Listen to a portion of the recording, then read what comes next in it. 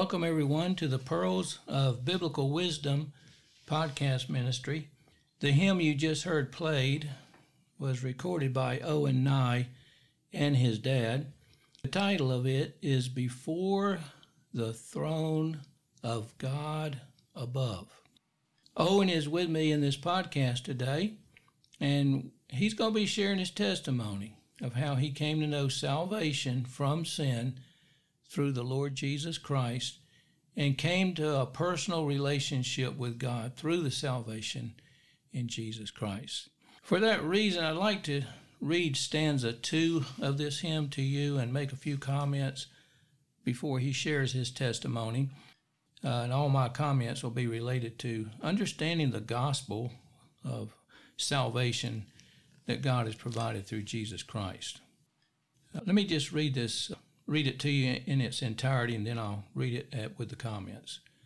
When Satan tempts me to despair and tells me of the guilt within, upward I look and see him there who made an end to all my sin.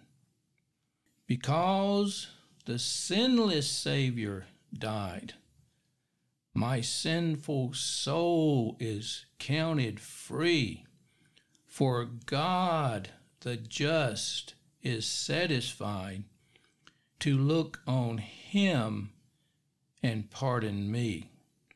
To look on him and pardon me. So let's start with when Satan tempts me to despair and tells me of the guilt within.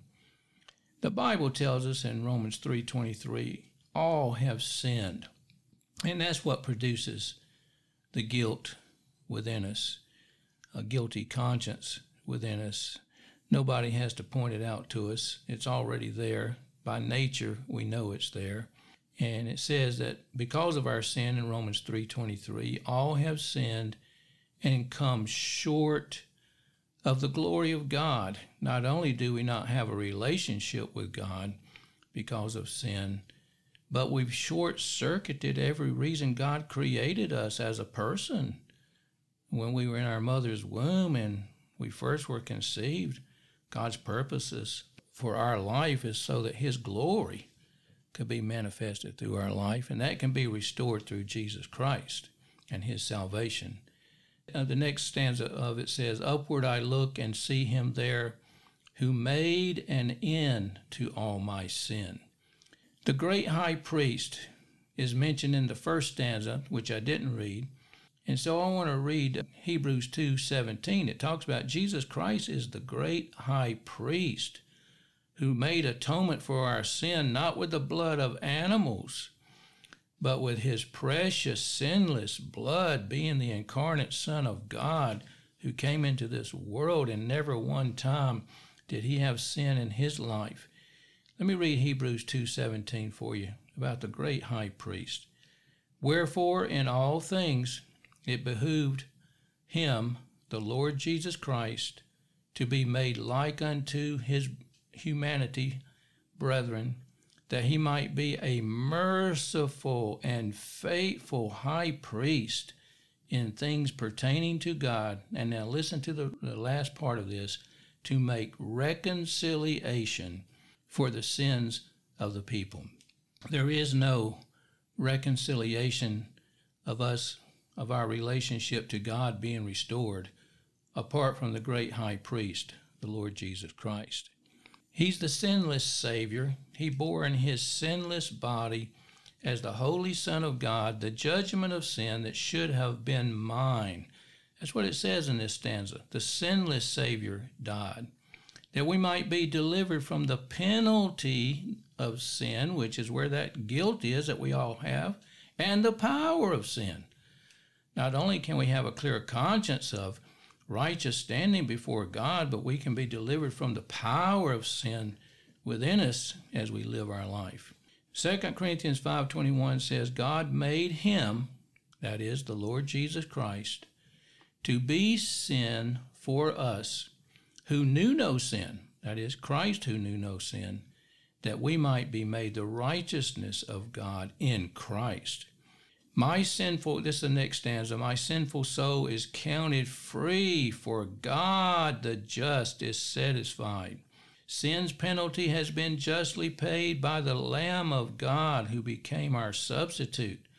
1 John 4:10 says, herein is love, not that we loved God, but he loved us. When we were rebels against him, we had our fist in the air. We had no time of day for God. We just going our own way. He sent his son to die for those who were rebels and sinners. Herein is love, not that we love God, but he loved us and sent his son to be the propitiation for our sins, which means God's judgment of sin has been accomplished in a just way through his son, so that we can now have peace with God and not fear the wrath of God, because Jesus Christ bore that wrath in his body. 1 Peter 3:18, Christ also once suffered for sins, the just for the unjust, that he might bring us to God. Those who believe on the Lord Jesus Christ are gloriously saved from sin and are able to have a personal relationship with God. Acts 16:31, believe on the Lord Jesus Christ and you shall be saved. So I'm going to put these verses in the comments of this podcast when I post it. And if anybody's listening to the testimony that Owen will share and what I just shared, and you need to go back through these verses to understand salvation, they'll be there and you can look them up in the Word of God. Owen, it's so good to have you here and to have you share your testimony today. And why don't you tell us right now a little bit about your family heritage? You wanted to share that, and I think now's the time to share it. Why don't you share that and then go into your testimony? Okay, yeah. So I was born and raised in a Christian home, and I feel like that sentence alone just gets kind of skipped over a lot in a lot of testimonies. I know it's a lot of us who've had the privilege of being raised in a Christian home. It's just something that we kind of just take for granted, but I think it's really worth just hitting the pause button there and just really digging into how much gravity that has. Because if you're born and raised in a Christian home, then you have so much opportunity that unfortunately so many people don't have. And it allows the Spirit of the Lord to just thrive in that household and work amazing things that you just really can't have without that entire family striving to give glory to God. And that's something that I'm very blessed to have. And part of the reason why am even able to do this podcast is because I've had that, and I've had the encouragement of my family to bring you up in the nurture and right. admonition Yes. of the Lord's life. Yeah. So my testimony, like I said, I was born and raised in a Christian home, and I didn't really, I knew of Christ, but I didn't know Christ. I wasn't actively in a relationship with him for a good while. I thought I was. I was doing the right things in my head. It was mostly focused on works, and it was about when I was, it was 2020. So I was 16, I believe. No, 15. And I was in a mountain biking accident, and I broke my neck and spine, and for probably like a couple minutes there, I couldn't move any of my limbs. My arms kind of curled towards my chest, and I entered a fetal position just involuntarily. And I was like, okay, this is it. I'm going to be in a wheelchair for the rest of my life. And I had the wind knocked out of me. I couldn't speak. And I was like, this is it. This is what the rest of my life is going to look like. I was in the hospital for a couple days after that, and I miraculously began to improve in my condition. I think it was 3 days I was in there until they released me home, and I had a back brace and a neck brace, and I healed over time. And it was through that experience that I came so close to having my entire life turned upside down, that it really brought about my relationship with the Lord. Because it was through that experience that I saw the love that everyone around me had for me, and including the church body, Greenville Christian Fellowship, and just seeing that unconditional love just out of care for me. And then I've never felt anything like that before. It was through that I kind of just realized, if this is the love that people have for me, how much more love does Christ have for me? And once I kind of realized that, I couldn't fathom it. Putting that in perspective, it made me realize that I was not right with God, and that my relationship with Christ was not what it should have been. Since then, I've actually picked up blacksmithing. It's a hobby, but it's really a passion. Through that, the Lord has been able to do really amazing things. And I'm actually going on a missions trip to Guatemala at the end of this month. If I had never picked up blacksmithing, I never would have even had that opportunity. And part of the reason I even got into blacksmithing was because of my father. I saw a show called Forged in Fire, and it was like a blacksmithing, kind of like Master Chef, but with blacksmithing. And it was I really liked it, and I wanted to be able to do it, but obviously I didn't have the equipment, I didn't have the materials or the knowledge of how to do any of that. But my dad saw that interest in me, that drive to want to be able to do that. So shortly after the mountain biking accident, but he reached out to one of his coworkers who was a former blacksmith, and he was like, hey, my son is interested in blacksmithing. Is there anything we can, like, he just kind of jumped on that. Sure enough, his coworker was like, yeah, let's have him to my house. We'll build him a forge for his birthday. So for those of you who don't know too much, a forge is a very expensive piece of equipment, and it has to be made very properly and to serve its function. So to be able to have that right off the bat was monumental in my path to becoming a blacksmith.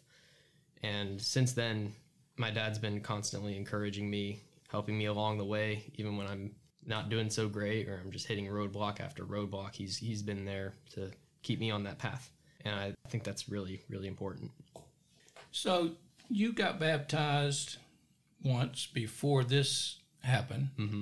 and you thought you were saved. Mm-hmm. Can you clarify, because there are many people like that, they were baptized earlier in their life, and then they come to know Christ in a saving way that they didn't have before, even though they'd even been baptized. How did that play out in your life? What was it that God showed you? So the first time I was baptized, I think it ran as deep as the fact that I saw my cousin, or I heard that my cousin in Alabama had been baptized, and I was kind of just thinking like, well, I'm a Christian. I'm in a Christian family, so I should probably do that too.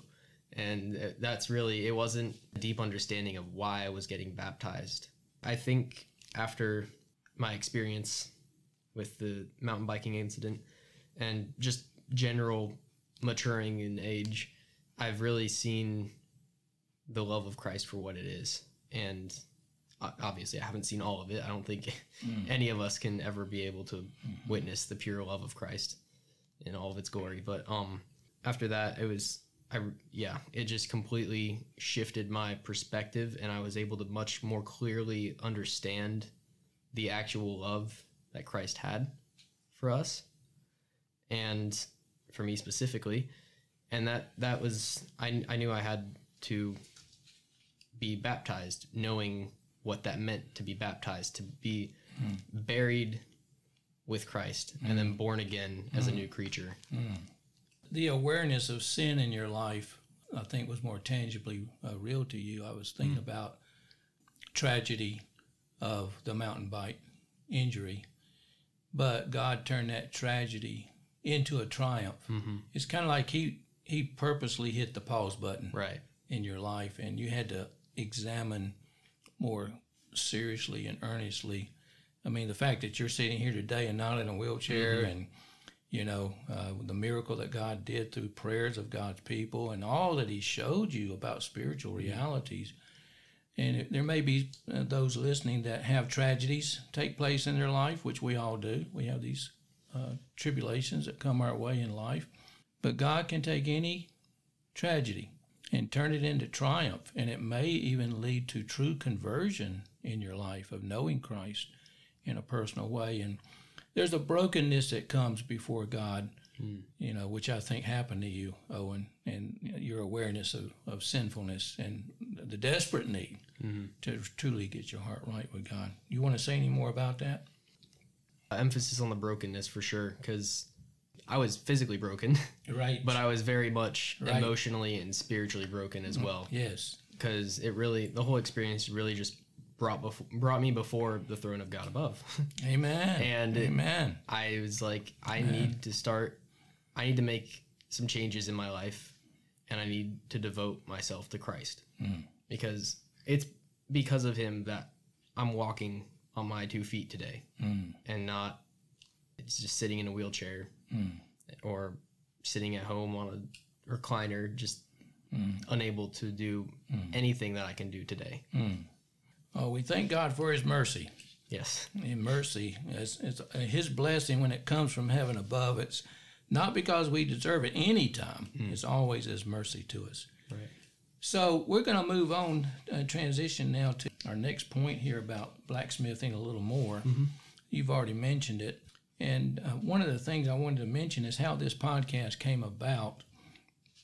Owen came up to me, I don't know, maybe a couple of months ago in a Sunday morning service, and he was telling me he had been listening to some of the podcast recordings that I've put out there. And the more he talked about home and family and his understanding of life, his relationship with his dad, and the burden of this podcast of when I first started this, my spirit bore witness with what he was testifying to was happening in his family, happening in his life. And that's why I felt right there and then it was the Lord's will for us to have this podcast recording together. And after we talk a little bit about the blacksmithing concept of God's purpose for our life and God's calling upon our life, I mean, we're talking about a mission trip in your life, and we're talking about what that might lead to further, but it's all come about through the blacksmithing. But after we finish that section, we want to talk about your relationship with your dad, which is really the heart of what you shared with me that Sunday morning. What are some of the things that has helped you in life in your relationship with your dad that God worked through? So I'm really looking forward to that. So as to the blacksmithing, you made a comment, and it really hit home with me that you're trying to teach these skills of blacksmithing to others for their success. I want to make some comments about the greatness and the importance and the significance of God's purpose for any person's life. What allows us to accomplish, what allows God to accomplish great things in our life is understanding we're here to serve others, not self-interest, self-gain, self-glory, not the kingdom of self. It's all about, like the apostles were, they were actually arguing one day, who's going to be the greatest in the kingdom of heaven? And the Lord Jesus said, if you're going to be great in the kingdom of God, you've got to be the servant of every person you meet. And that's how you understand God's purpose for your life. That's where true joy is in life. I learned years ago there's two types of people in the world. There's the givers and the takers. And all of us kind of go back and forth between those two. Unless we're walking in the Spirit, we're going to be a taker. If we're filled with the Holy Spirit, we're going to be a giver. And if we're a taker from others, we're expecting others to do for us only what God can do for us, and we're going to be disillusioned with life. And we're not going to have the joy of life. But if we understand, like you have with the blacksmithing, you're using that skill to serve and minister to others to make them successful. A person that truly has a servant spirit gets more joy out of others' success than their success. And that's what causes a man to be able to, God to work through a man, and his life can have great things accomplished when our accomplishment is for the gain of others. The Lord Jesus Christ said, he himself, it's in Mark 10:45, the Son of Man came not to be ministered unto, but to minister to others. And when you have the Holy Spirit and you get saved, like Owens described, he got saved and he was born again of the Holy Spirit. The Holy Spirit came to live inside of him. Jesus said, when the Holy Spirit's inside of you, we're not to be a reservoir collecting the blessings of the Holy Spirit within us. If that's the end of it, we don't understand God's purpose for our life. Jesus said, out of your innermost being will flow rivers of living water to others. When you're filled with the Holy Spirit, you want to share with others how they can have this joy. They can have this peace. They can understand this love of God. They can understand the greatness of who God is. You don't want them to be in the ditches of what sin does to a person's life. You want them to get up out of the miry clay and understand God's purpose for their life. So I was just filled with joy when he told me he wants to use this blacksmithing skill for success of others. And also when he talked about missions and now this missions trip, when you develop a skill, God's going to work supernaturally through that skill to advance the kingdom of God in some way. For instance, David, he developed a skill with a slingshot. And it seemed like a very simple type setup there. But when he came to the battlefield, all the soldiers in Israel were afraid to go up against Goliath. But he had the boldness, he had the courage to go up against Goliath. And he didn't go up against Goliath and say, you come to me with a sword and a shield, I come to you with my slingshot. Although God used the slingshot to bring the giant down, David said to the giant, I come to you in the name of my God. Because he knew that the skills he was developing was to the glory of God, to the advancement of others' gain, and serving others and glorifying God with your life. And so that giant came down. Now, David had another skill, a musical skill. And when he developed that skill of playing the harp, God used that skill when Saul was having evil spirits. Saul got released from the torment of the evil spirits when David played that harp. So I just want to encourage, Owen, you're 18, right? Yes, sir. When I got saved, I was 18. And one of the things I began to understand, like I got into electricity, that was the skill that God led in my life. And the skills are different, for each person. But because I understood this principle I'm talking about, used that skill to serve others, when I came to pastor here in Greenville, I did electrical work for 3 years here in Greenville. And when I became the senior pastor, I had been reaching out to the construction guys with the gospel and salvation message we're talking about here today, and I didn't want to lose contact with them. And we started what we call a construction worker luncheon that started in 1999 and is still going today in 2023. All because I was not just using the skill for paying my bills and meeting the needs of my family's temporal needs. I use that skill with one goal in mind, that others might be saved. Others might find the joy of how it works when you serve others for their gain and meet their needs so that their needs can be met through God. So you want to say anything further about that, Owen? Yeah, actually, that last point that you made, being able to use your skills to serve, that was one thing when I really started to understand blacksmithing and how to move metal properly and all that. It was, how can I use this to further the kingdom of heaven? And it was something that I've been kind of mulling about for a couple weeks, and I wasn't really getting anywhere with it. And I went to it was a blacksmithing, they call it a hammer-in. It's basically a bunch of blacksmiths and bladesmiths. They get together and they show off their work, have their little booths where they sell some of their knives, and just kind of just hang out, and it's just a fellowship of blacksmiths. And there was this one group there, they were actually hosting the event, and they were called Redeemed Steel. and I got to talk to one of the I believe it was the son of the guy who owned the whole thing, and he said he was like talking about they're going on a missions trip to Guatemala with a group of blacksmiths, and they're gonna build a village, teach blacksmithing to some of the locals so they can use that as a skill, because it's a very important skill in places like that where they don't have a hardware store where they can just go get stuff if they need it. They need to be able to make it. Yeah, I was really interested by what he was talking about. And then to my surprise at the end, he was just like, "You want to join us?" And I'm like, "Yeah."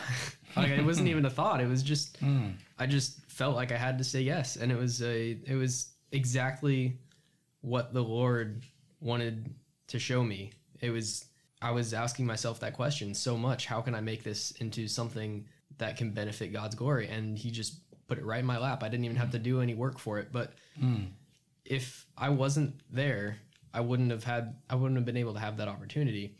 And I think it's just really interesting how the Lord just uses his divine intervention to put us in the path that he wants. Amen. Greatness, talking about purpose in life and greatness as far as significance as an individual, when your time comes to die, have I accomplished blessings for others? Has it just been about temporal, earthly things when, my time comes to slip into eternity? And Jesus, when he was talking to those apostles that day, he talked about if you want to be great in the kingdom of God and eternal fruitfulness, he said you got to be the servant of all. Now here's the thing. Here's the conflict that we constantly face in life. From the world's perspective, what makes a man important is how many people serve him. See, this is why we have to cast down these imaginations in our mind that's not according to the Word of God. Otherwise, we're going to end up with our life going downhill with the wrong direction as far as what we're seeking in life. It's not how many people serves you that makes a man important or significant. The significance of a man and the importance of a man and God's purpose for a man is centered in how many people do you serve. That's where the true joy of life is and the blessedness of life is. And that's where the calling of God is, this calling to blacksmithing or calling to a missionary trip. We usually focus on vocation and location. What does God want me to do and where does God want me to do it? But we usually think of that in terms of temporal things, money, houses, land, and so forth.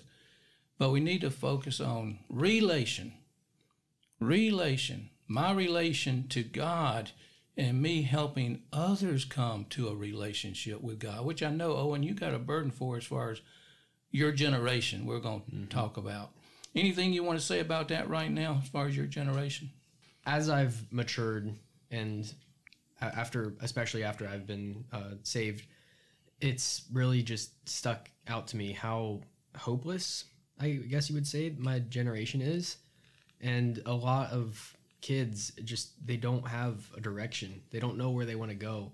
So they just turn to the easy and quick little hits of pleasure they can get.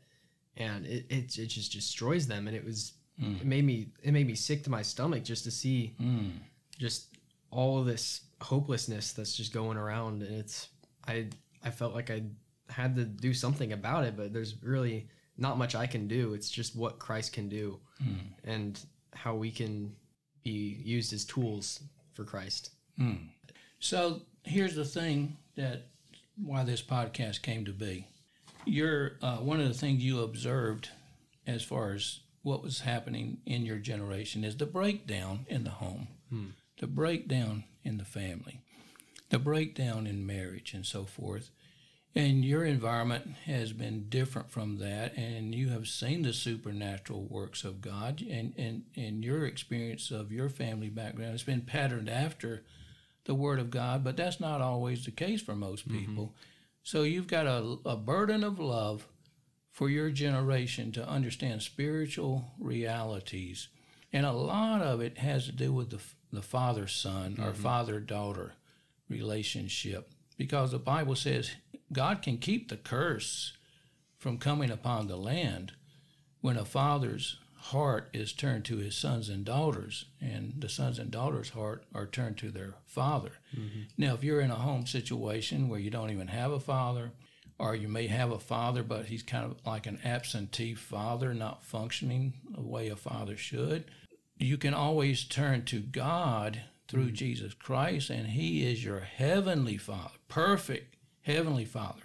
So there's hope for every person in this world, and you can learn how to, in your family, when you get married, your family you can turn things around to go in a different direction than maybe what your situation has been. So, Owen, I want to talk about your relationship with your dad. Yeah. Why don't you start sharing? You know, as you share, I may make some comments about what you're sharing about your dad. Go ahead. Right. So, as I mentioned at the beginning of this podcast, my dad, he's extremely invested in me, and he wants to see not just me, all of my siblings as well. He wants to see us grow into a godly man or a godly woman. Mm-hmm. And his actions are definitely a testament to that. He's constantly encouraging us. This is the important part. He doesn't just encourage us when we do something that's wrong, and he doesn't be like, hey, well, that's okay. He does do that, and he's very good at that. But he also encourages us when we do something right. And it's that affirmation that really just keeps us, it lets us know that we're on the right track. Because if, like, let's say I make a knife and I'm not happy with it, but it's something that I made, and my dad recognizes that, and he points out the things that are not necessarily the best, but he's like, hey, I really like how you put this little twist in the handle there. How'd you do that? And it's like, it just encourages me to try better at that aspect next time. And it sets me up for a path of constant improval. And I think that's just something that I haven't really seen in a lot of children and youth in my generation, is just they don't have that affirmation. When they do something right, there's no one there to give them a pat on the back and say, hey, that was really good. They just they do something right, and then no one's there to like encourage them, and then they do something wrong, and everyone's suddenly just pounding on them and just making them feel like the worst person in the world. And I really think that's where a lot of children and youth struggle in today's generation. Yeah. You know, the Bible says the glory of children, it's in Proverbs 17, verse 6. The glory of children is their father. Now, the meaning of that is they do need daddy's praise. Mm-hmm. They do need daddy to say, like God the Father, God the Heavenly Father, spoke to his son on earth twice. And what did he say to his son? This is my beloved son in whom I am well pleased. We have the illustration of God the Father from heaven speaking to his son. But I think God wants us to know that children are desperate for what you just talked about, affirmation, and especially God's put it in the heart of every child to please their dad. And dad needs to make sure he gives praise, gives affirmation. You know, it says one place in the Bible, somebody in authority has a responsibility to punish those who do evil. Well, we usually do pretty good with that part. My child needs to have a spanking, or he's got to suffer something here because he did something wrong. Dads kind of understand that part. But the same verse says a person in authority has a responsibility not only to punish those who do evil, but to praise those who do well. And I'm telling you, it's a desperate need. I'd like to add to that with the punishment aspect. That's something that is also a very important thing for fathers, is not sparing the rod of discipline. The Bible is pretty clear about that. And whenever I was young, he doesn't spank me anymore, but whenever I was young and I broke something because I was angry, and my dad would punish me, he would make it very clear to me that he was doing it out of love. And when I was little, I was just like, it was just, he would say the same thing every single time, and it was just part of the discipline. But as I matured and I remembered that, it resonated with me that everything that he did was out of love, because if I continued behaving like that throughout all my life, it would ruin me. It would ruin other people. It was very, very good that he beat it out of me, I guess. Didn't beat me, but like, you know, and I think that's something that a lot of people or a lot of fathers are afraid of today, is actually not sparing the rod of discipline. They don't. It's easy to see why it may make a child not like you, and they may not like you for the time being, but as they mature and they gain wisdom and understand why they were punished, that gives them a better understanding of the importance of why they were punished. And that's definitely where I grew and gained a lot of wisdom. Amen. You talked about sometimes when you had failure, sometimes it's not always a rebellious issue that needs to be properly disciplined. Sometimes it's just failure. And the way your dad approached that, and I'll let you comment to that, but I want to mention some scriptural background to it. Paul wrote Philippians, and Paul had a lot of ministry with a lot of people.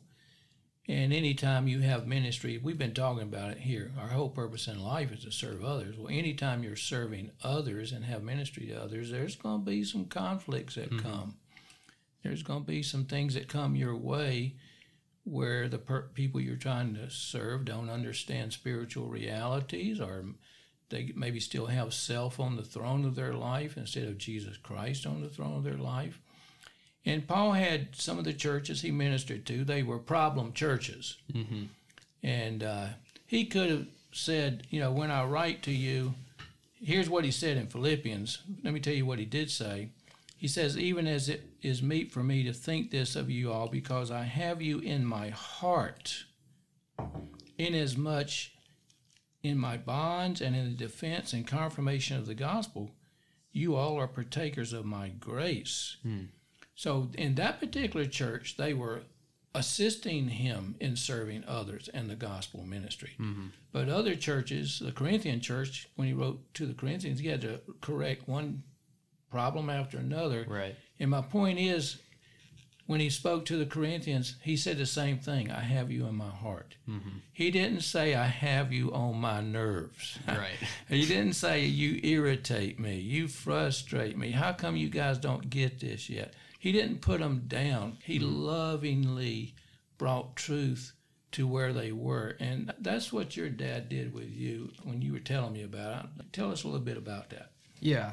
Whenever I failed, my dad was he is very good at just encouraging and being like, I know you messed up. And I'm like, most of the time I'll have to come to him. And it's like, hey, I messed up, and I haven't wanted to tell you because I feel like you're just gonna be like mad at me, and I don't want that. Like, I love you, I don't want that. But every single time it surprises me how he's not mad at me. He can be disappointed and ashamed that I've done these things, but he's never angry towards me. And if anything, he's just saddened that I've had to experience the guilt and the pain that came with my decisions. And he lovingly helps me along getting back onto the right track. He's like, well, this is obviously an issue. How can we address that? How can I help you overcome this issue? And that's something that is just extraordinary. Because it's not discipline.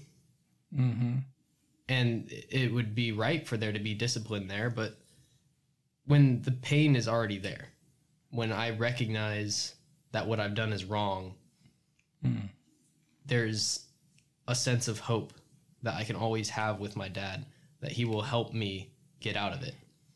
And much like the Lord will help me get out of it as well.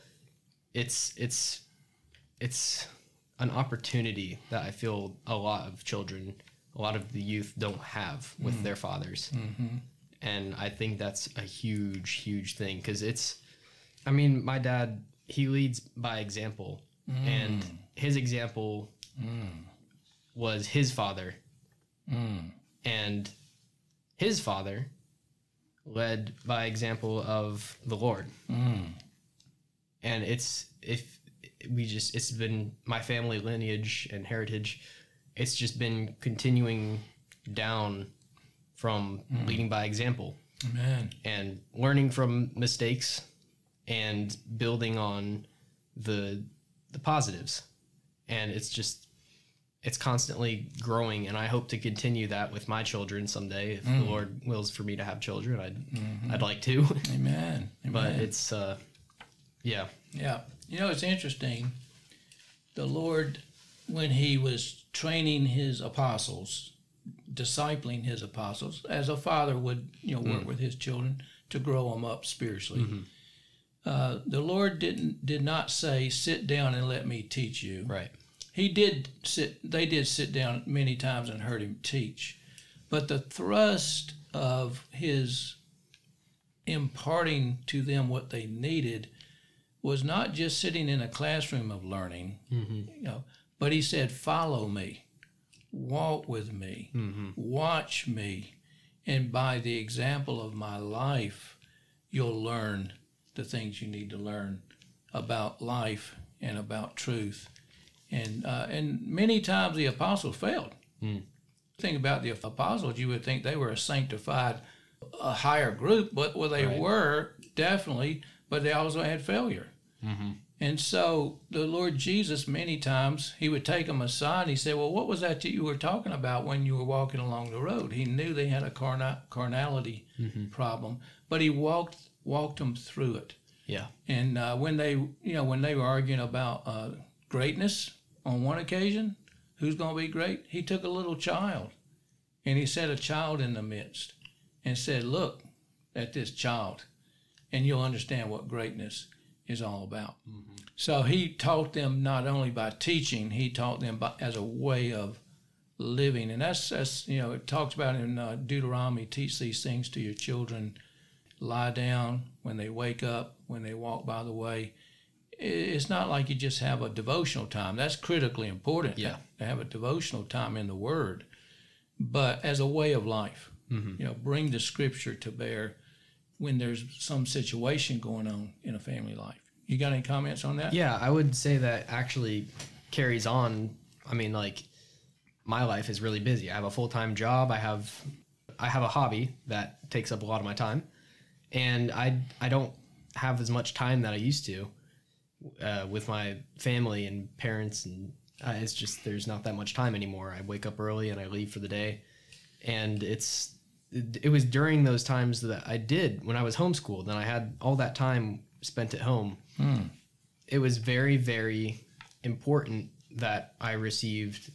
I had a devotion every single night with my father and my brothers, and it was extremely at the time I wasn't saved, and it was very monumental because I had all that information, and now it's just a library that I can use at my disposal now that I'm mature and I understand the concepts that we had devotionals about.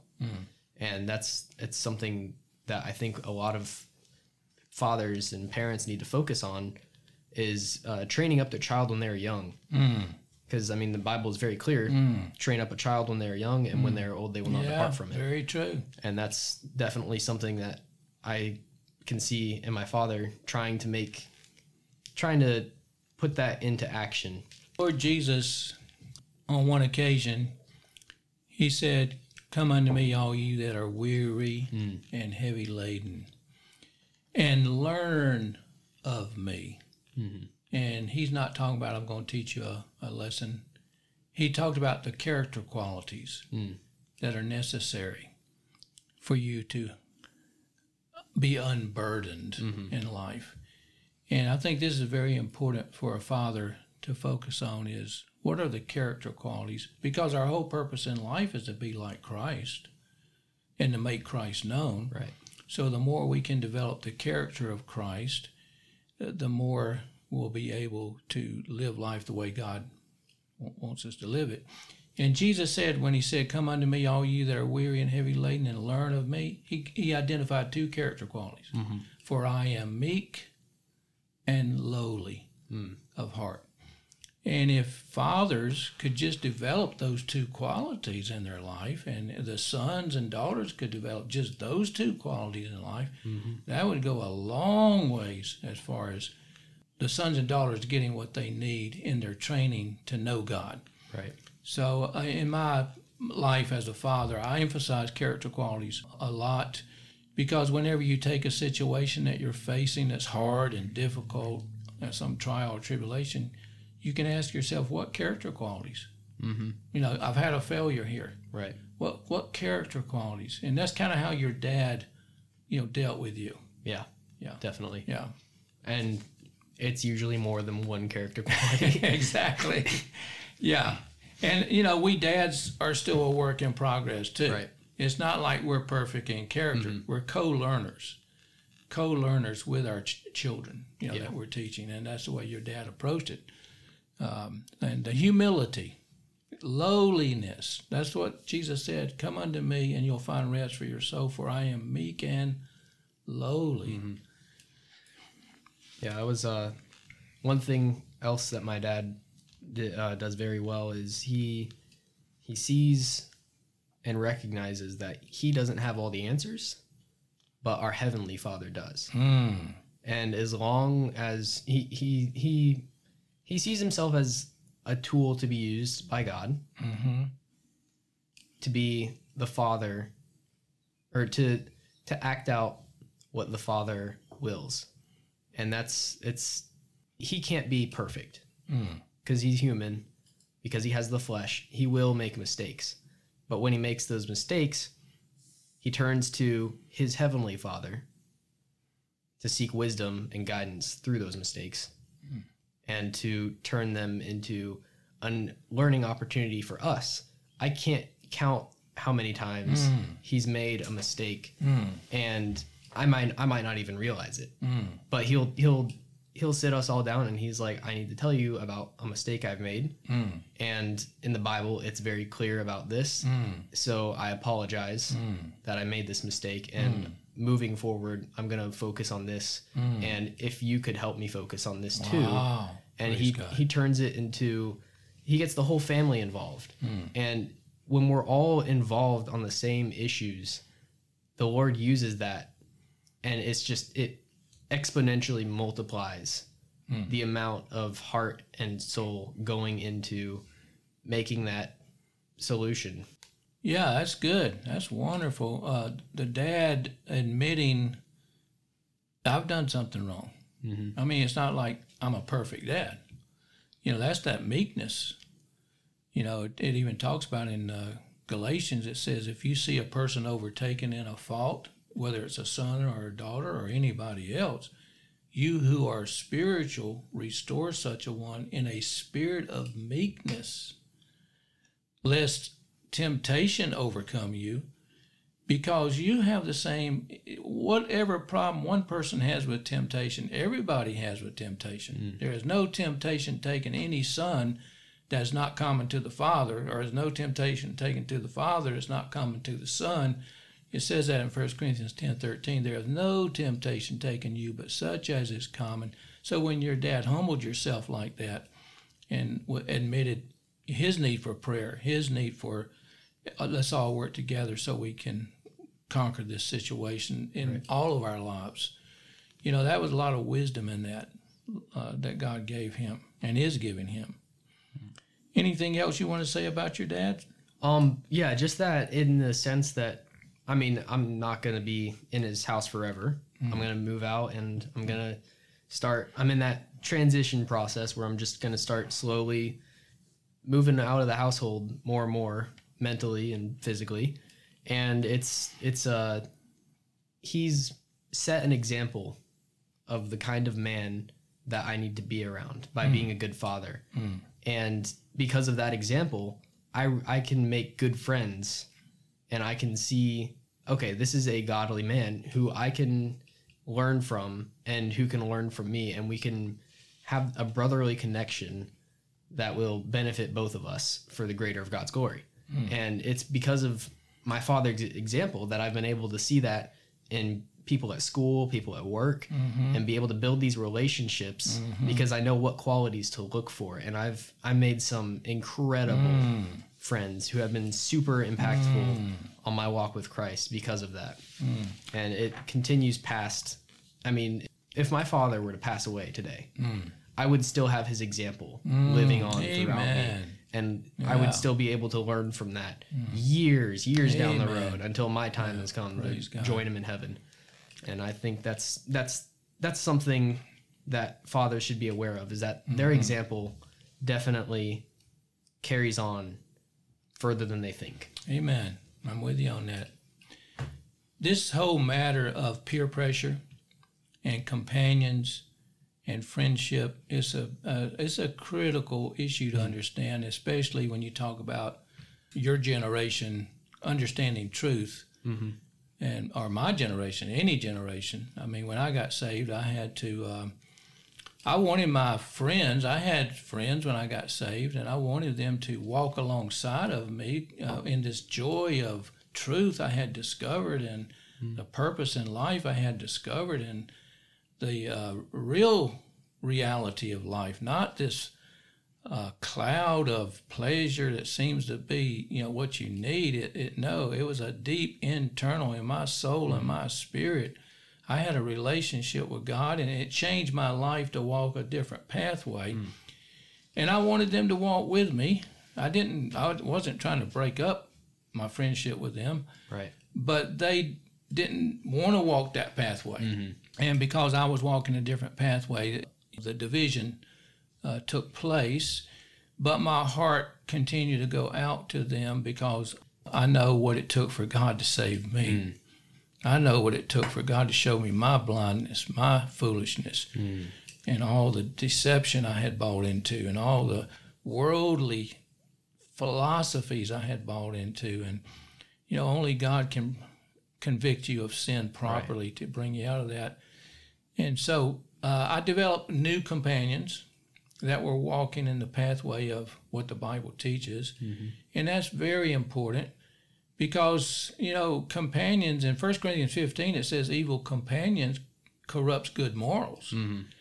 If you don't have, we're going to have intersection with all kinds of people in life. We're not talking about the normal everyday intersection. We're talking about people you spend most of your time with. You develop a close relationship with. Psalms 1 says, "Blessed is the man that walketh not in the counsel of the ungodly, nor standeth in the way of sinners, nor sitteth in the seat of the scornful." In the New Testament it says, those that are seeking to have a pure heart before God, it says, call upon God out of a pure heart and find you some companions that have 6 qualities. There's 6 qualities listed there. They're all striving for those 6 qualities together out of a pure heart. And that's what helps you to keep your heart pure. Yeah. Because you've got those friends that are not buying into the sin deceptions of the world. You got anything to say about that?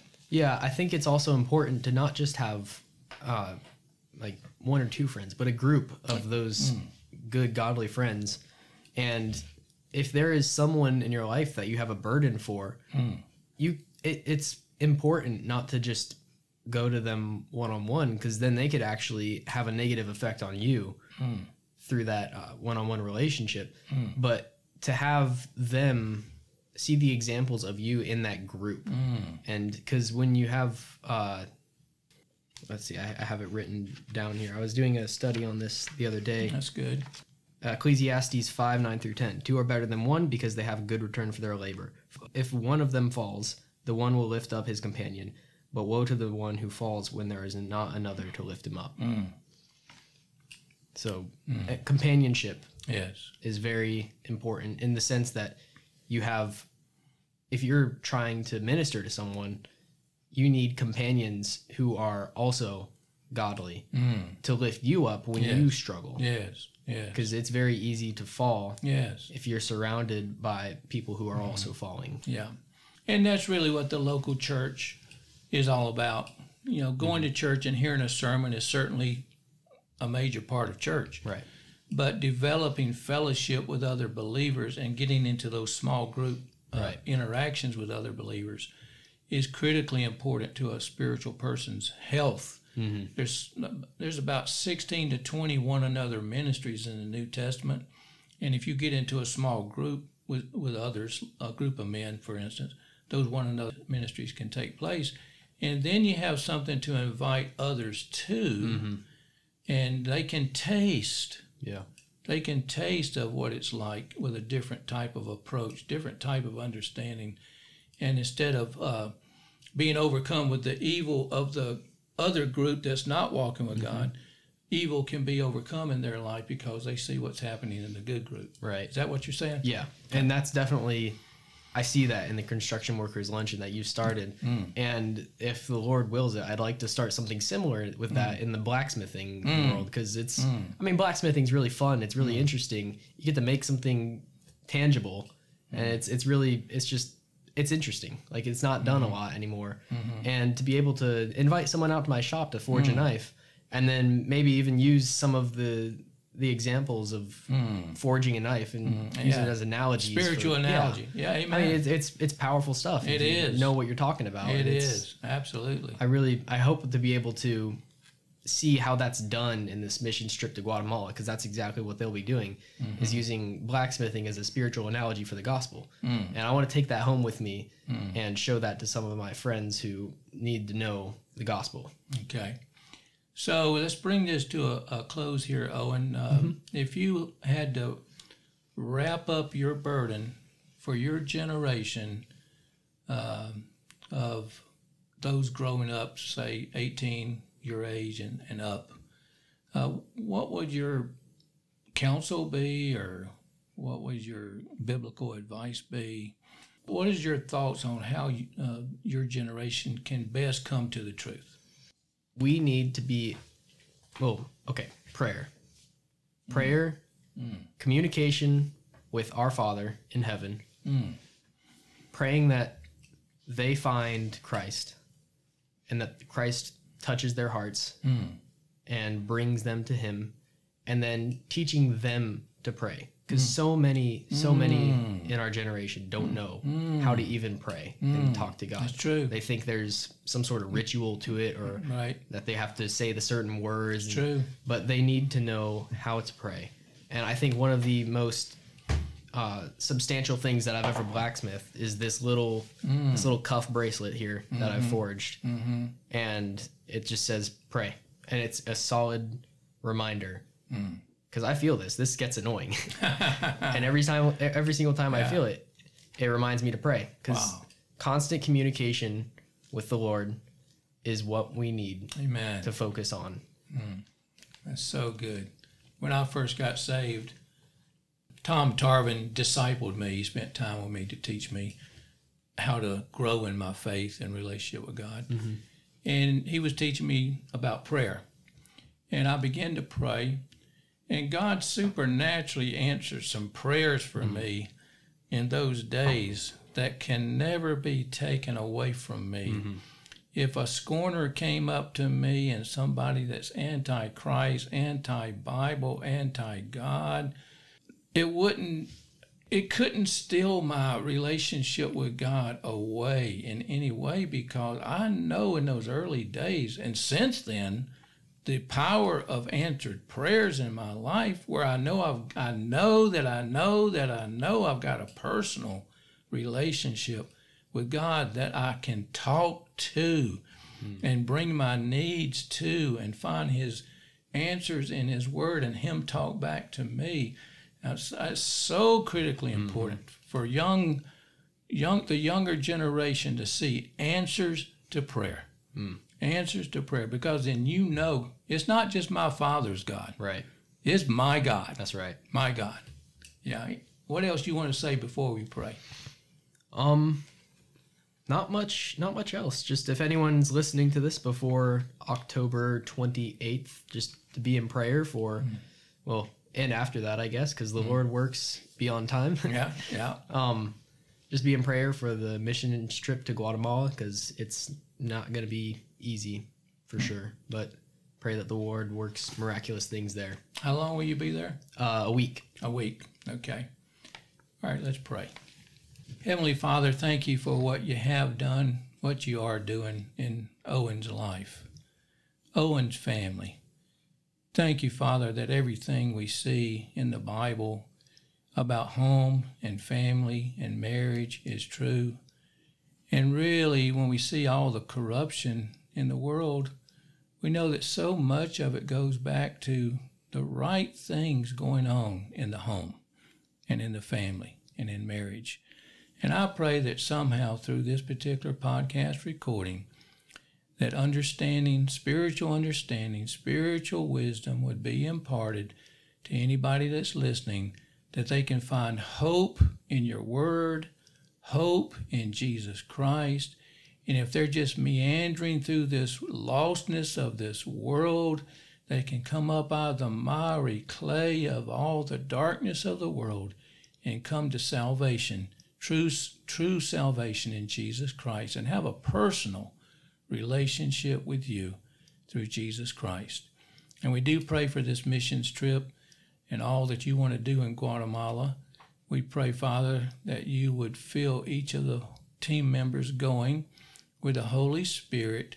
May you bless every minute, every moment of everything, every activity that takes place, whether it's the travels or whether it's the team having unity together, whether it's teaching the skills they'll be teaching.